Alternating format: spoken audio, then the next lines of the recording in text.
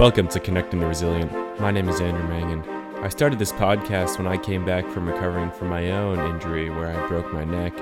I started the podcast to connect people like myself and others who have gone through this injury with people who are suffering this injury. In Connecting the Resilient, I interview researchers, physical therapists, other people who've gone through the injury, and more. For more information, please visit our website at www.connectingtheresilient.com or shoot me an email at admangan2018@gmail.com with suggestions for future episodes. As always, we appreciate when you like and subscribe or review the podcast. It helps. Thank you, and I hope you enjoyed the episode.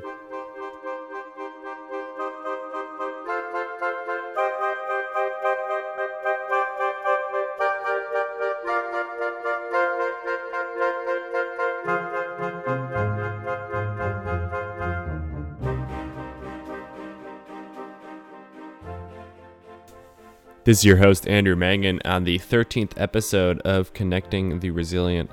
First off, I would like to apologize for the very long gap since the last episode. I've been working on a book, and it has pretty much monopolized all my time, so I apologize, and I will try to get back on schedule. However, the episode I'm bringing you today is really quite fascinating. It's a conversation I had with Ira Pastor a couple weeks ago. He's the CEO of Bioquark, and what they're doing over Bioquark is looking at other biological species, at how they regenerate their central nervous systems and their organs. And it's really just fascinating work and is super promising for our field, for the spinal cord injury community, as well as just fields across the spectrum. So I really hope you enjoy this, and don't forget to like and subscribe. Enjoy the episode.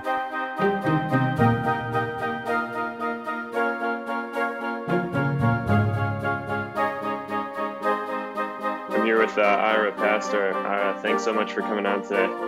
Thanks so much for having me, Andrew. It's a pleasure.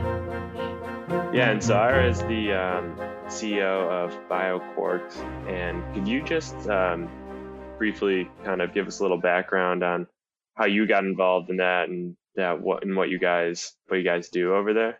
Yeah, absolutely. So, I'm a sort of 30-year veteran of the traditional pharmaceutical industry. I'm a pharmacist by undergraduate training that went to business school, and spent most of my time in one facet or another of this particular healthcare space.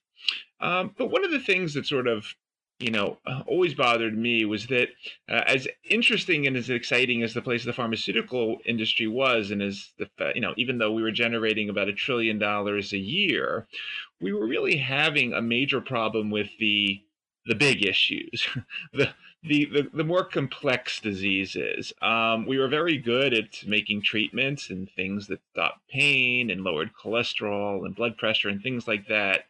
But when it came to the bigger problems, when we talk about things like complex regeneration, we really weren't there yet. And so I wanted to, at this part of my career, sort of this second time around, really take what I knew and see how we could go about addressing the bigger issues. So we call them, in the company, the 3 R's. So regeneration, reversion of disease states, so actually curing a disease as opposed to just treating it, and ultimately rejuvenation of aging tissues.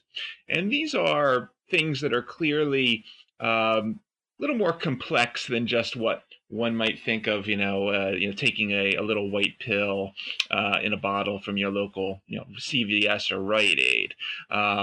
We need a sort of a new level of thinking behind what sort of interventions are going to be in the future.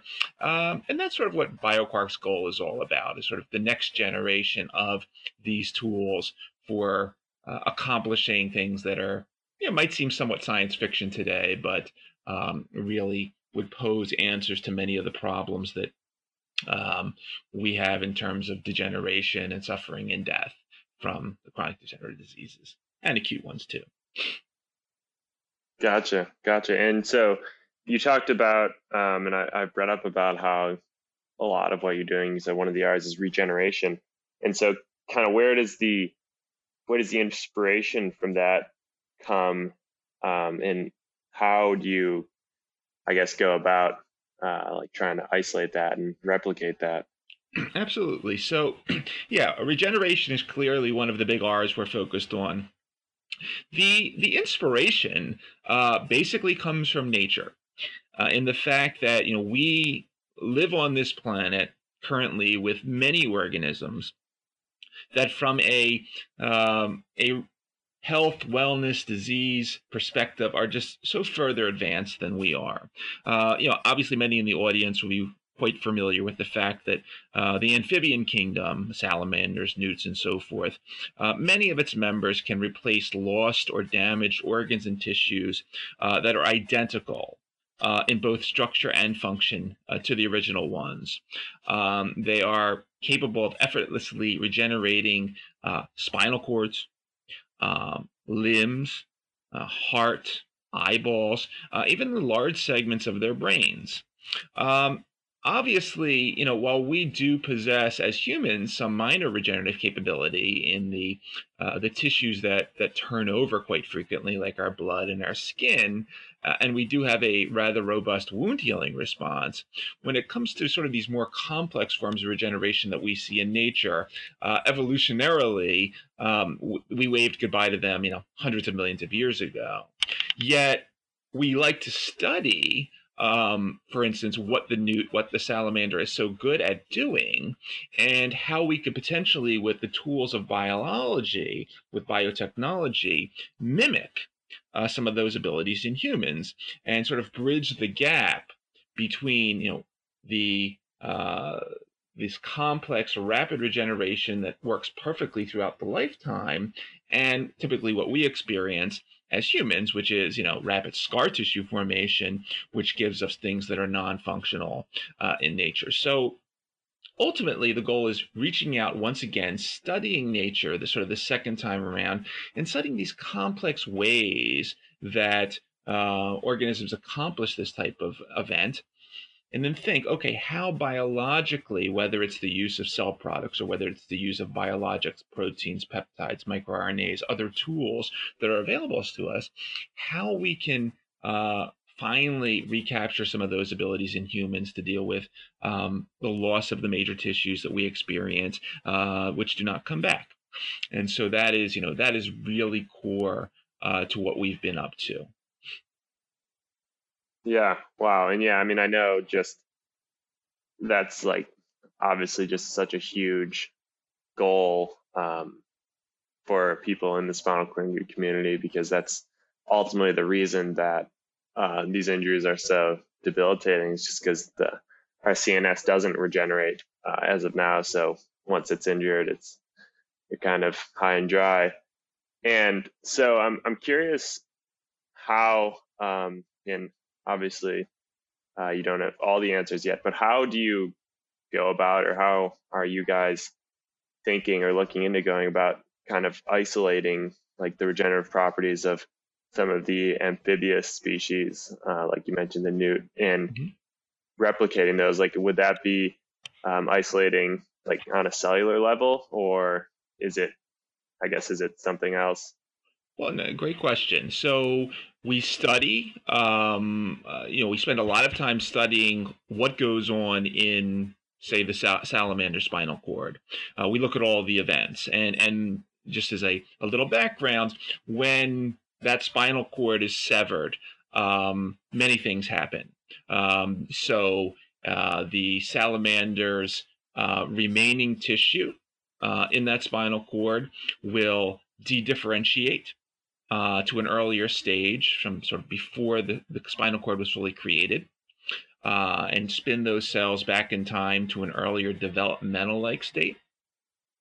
It will also secrete certain components that gets rid of dead tissue, dead extracellular matrix, to clear that out of the way.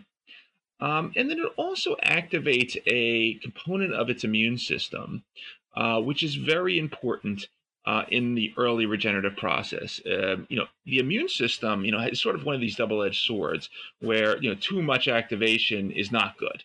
But there are certain growth factors and cytokines and other materials that are very advantageous in the early components of regeneration. So we study these three areas and we sit back, we think, how can we recapitulate this with biologic substances? And the one place we find a similar proxy in humans is in very early development in the egg when we are first formed. It is this area of our development as humans where we do see some of these abilities remain. I mean, that is the reason why when we are first created that we are turned back in time in essence to age 0. Our genome is cleaned up, and all of the biofactors responsible for creating a new baby, 2 arms, 2 legs, 10 toes and fingers and so forth, are there to guide things forward. So we are looking at all parts of that continuum. Basically, what materials are needed to clean up and turn back time in the cells that remain in that severed spinal cord. We are also studying the biofactors that are responsible for clearing out the scar tissue. This is one of the sort of the underlooked areas in many ways. If you have scar tissue there, neurons can't reconnect no matter how many neurons you try to grow. And so one thing the amphibians are so very good at is transdifferentiating, turning that scar tissue even back into healthy tissue. And lastly is this ability to stimulate the appropriate level of an inflammatory response to stimulate the positive side of the sort of the growth and cell migration cascade. So we are interested in all 3 components of this process. In developing, in our particular case, we find them in biologic materials, so proteins, peptides, and microRNAs. We're not doing any synthetic chemical work here. We're not doing any genetic engineering. And people ask sometimes, well, why can't you genetically engineer, the traits of the salamander spinal cord or whatever? And we say, no, that's not probably the most efficient way to go, just because interestingly enough, a lot of the genes that are active when you are growing the spinal cord in the first place or regenerating one are actually somewhat related to cancer. So we have to be very careful on what genes we turn on and off. So from the biologics perspective, we think this is a much safer and approach, and one that, from a pharmaceutical industry perspective, there's a regulatory system around already. So we're not doing anything extremely complex that, some of these price tags for the genetic engineering tools nowadays, $1 million, $2 million a pop. So we're not talking about that type of stuff. So in essence, those 3 components of the regeneration and repair continuum of what we've been studying. And it's been quite exciting because not only have we been conducting spinal cord injury related models, but we also have quite a bit of work going on in the higher central nervous system as well, in terms of traumatic brain injury lesions, Parkinson's disease, and so forth.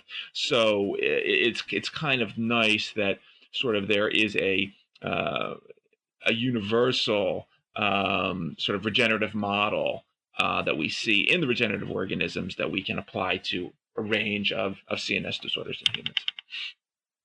Mm-hmm. That's really very interesting, and so I guess I'm a little confused, or not confused, but so are you guys looking at kind of because you talked about like regressing back to the previous like cellular state so that they can rebuild like they once did. So are you looking at stem cells in that nature and trying to are you looking at implanting, or are you, I mean, it's interesting. We got our start as a stem cell company, and using these technologies originally just how to reprogram cells in a petri dish. But what we found out, early on in our program was that for some of these cases where you have, we're not talking about, for instance, a missing arm, where there's nothing present there. But when you do have cellular materials present, we found that it was probably more efficient not to think of it as a stem cell project, but purely as a biologic approach, whereby there is tissue. And if we can focus on, not pumping you full of stem cells, but instead of taking the tissue that's there and once again transdifferentiating it, turning it back into what it should be, it's a cleaner approach and much more amenable to sort of traditional sort of drug delivery.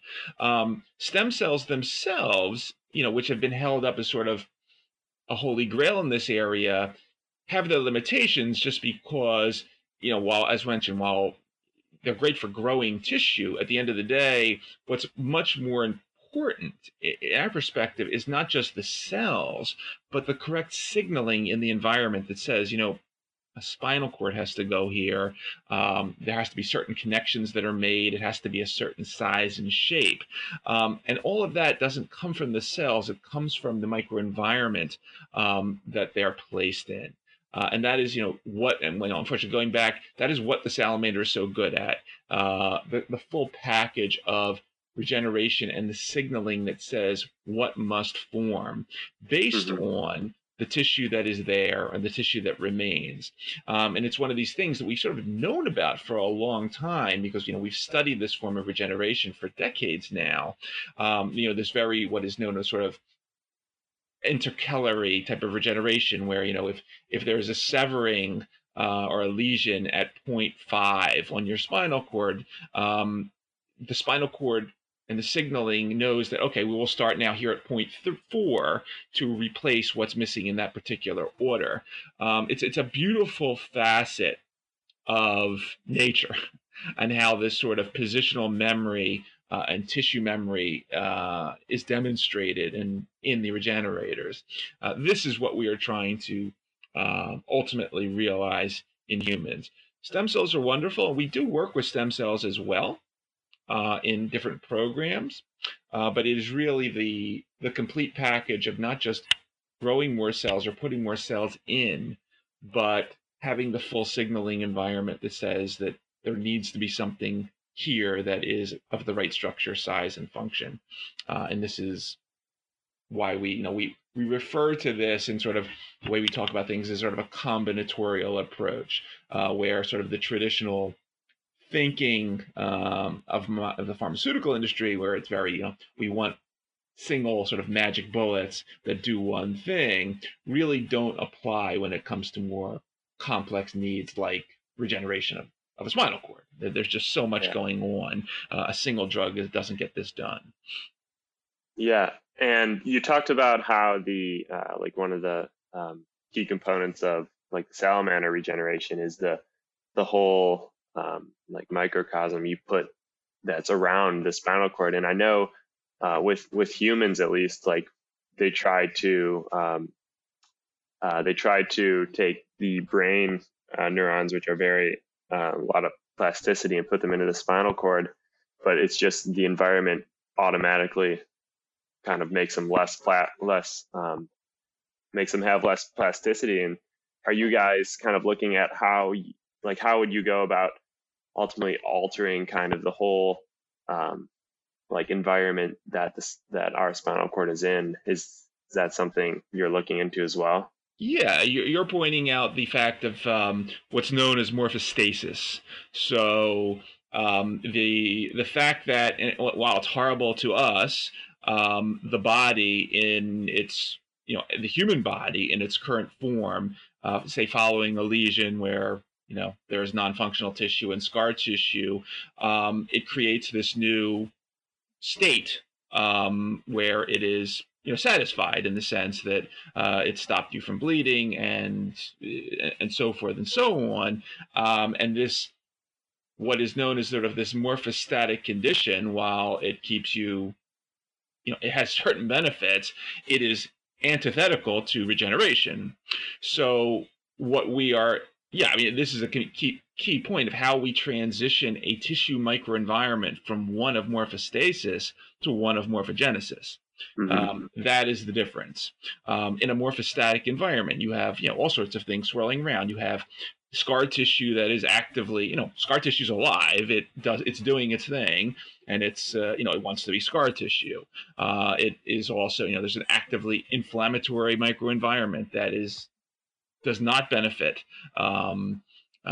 regeneration. There is also issues with regard to the not to get too scientific, but there are a variety of cytokines and other molecules known as semaphorins that normally dictate reconnection and sort of growth cones of neurons, which are shut off. So yeah, there's quite a bit going on that is negative to whatever you want to put in there, and that's why sort of the concept of just putting it, as wonderful as stem cell technology might be. The environment always trumps the cell. Sort of the greater, the hierarchy, we have these hierarchies in biology. The hierarchy of the tissue always trumps that of the cell. And, while the cell might want to do one thing, at the tissue level, you have all sorts of other dynamics. You have membrane potentials, you have forces of mechanotransduction, you have shear stresses. You have a lot going on that, unfortunately, with left alone, yeah, cells don't get the right signaling. They don't know what to become. And for the most part, they do not engraft and die. So, yes, our whole mission is, in essence, biologically controlling that microenvironment, turning the genes on that we need, controlling the ones we don't need. So we have that morphogenic microenvironment reestablished to reconnect and regenerate, and do it in a very controllable fashion. So we don't dump in genes, genetically engineer for uncontrollable regeneration, because that leads to other problems. So that's why we're working with biologics, that we're not focusing on upregulating the genes, but biologics that can slowly, in a controlled manner, turn genes on and off, upregulate, downregulate, for specifically what we want to happen in that spinal cord, in that heart, in the brain. So, yes, sorry for the long answer there, but that is key in being able to reestablish an actively morphogenic microenvironment in an adult human, where normally it is only seen in a developing fetus or an embryo. Mm-hmm. And I've got to ask, how is it coming? Because I know, like, for our listeners, it's like the whole idea of the generation being able to switch to a morphogenesis stage is just kind of always been like a pipe dream, I think, for a lot of people with spinal cord injuries. Like, they hear of the talk, but not really any proof. And so, like, what are your thoughts on, like, do you think this is a 10-year, 15-year, 50-year sort of goal, I guess? No, we, well, I mean, now let's splitting our company for a second. So we're a U.S. based company. We have a U.S. program. The U.S. program, in terms of clinical experience, is not scheduled to come online for 3 years. But at the same time, we are very active in partnerships with other groups around the world. And just, this is, the nature of the world in 2018, where you have sort of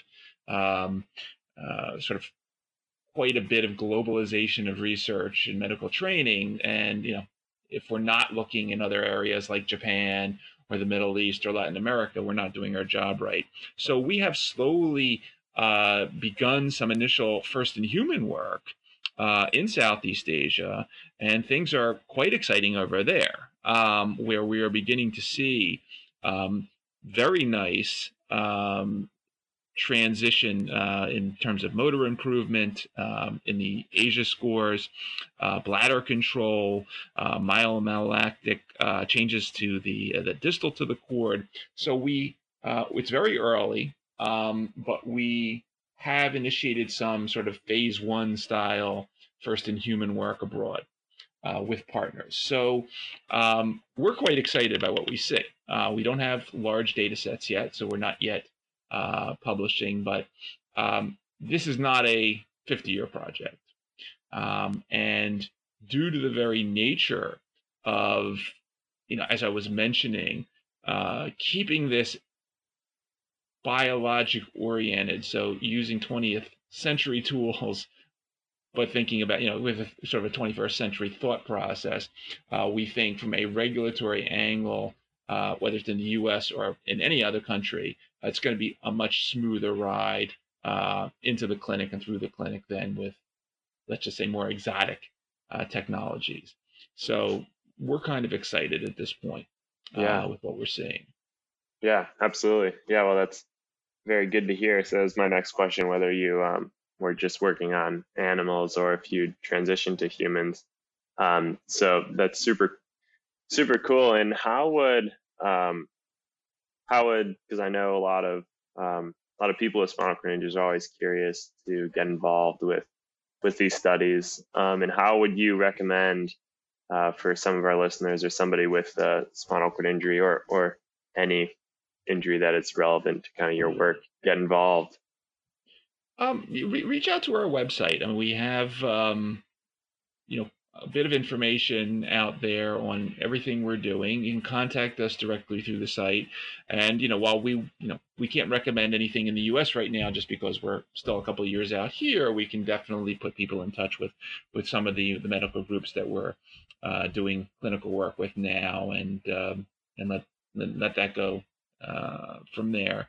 But yeah, we think it's we are, and not, obviously I'm an ex-pharma industry guy in many ways. I don't sort of view what I'm doing as big pharma, and our industry has sort of always been seen as promising things that are decades away. But this is a very exciting time. I just want to sort of reiterate that, not just for our company, but for lots of things that are going on, that we are really at a unique point in time, I think, with regard to what can be potentially happening here. And it's not, not just from the traditional perspective, but you see just so much interesting flexibility showing up around the world now in various countries with terms of the regenerative medicine thinking, things like Japan with their conditional approval process and so forth. So next couple of years are going to be very exciting.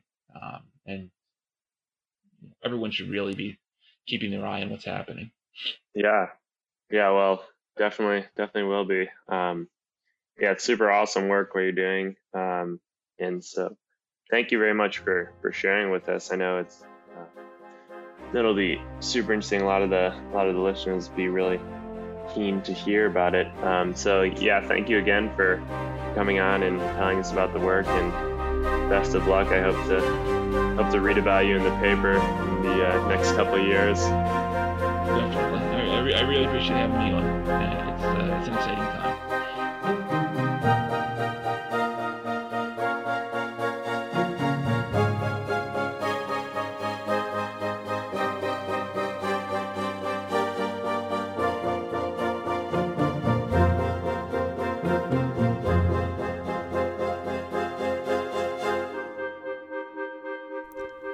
That was Ira Pastor speaking about his company Bioquarks. I hope you enjoyed this fascinating conversation, and if you ever have information or suggestions for future podcasts, please feel free to email me at admangan2018@gmail.com. For more information, visit our website at www.connectingtheresilient.com. I hope you enjoyed this podcast, and please don't forget to leave a review, subscribe, and like. Have a great week.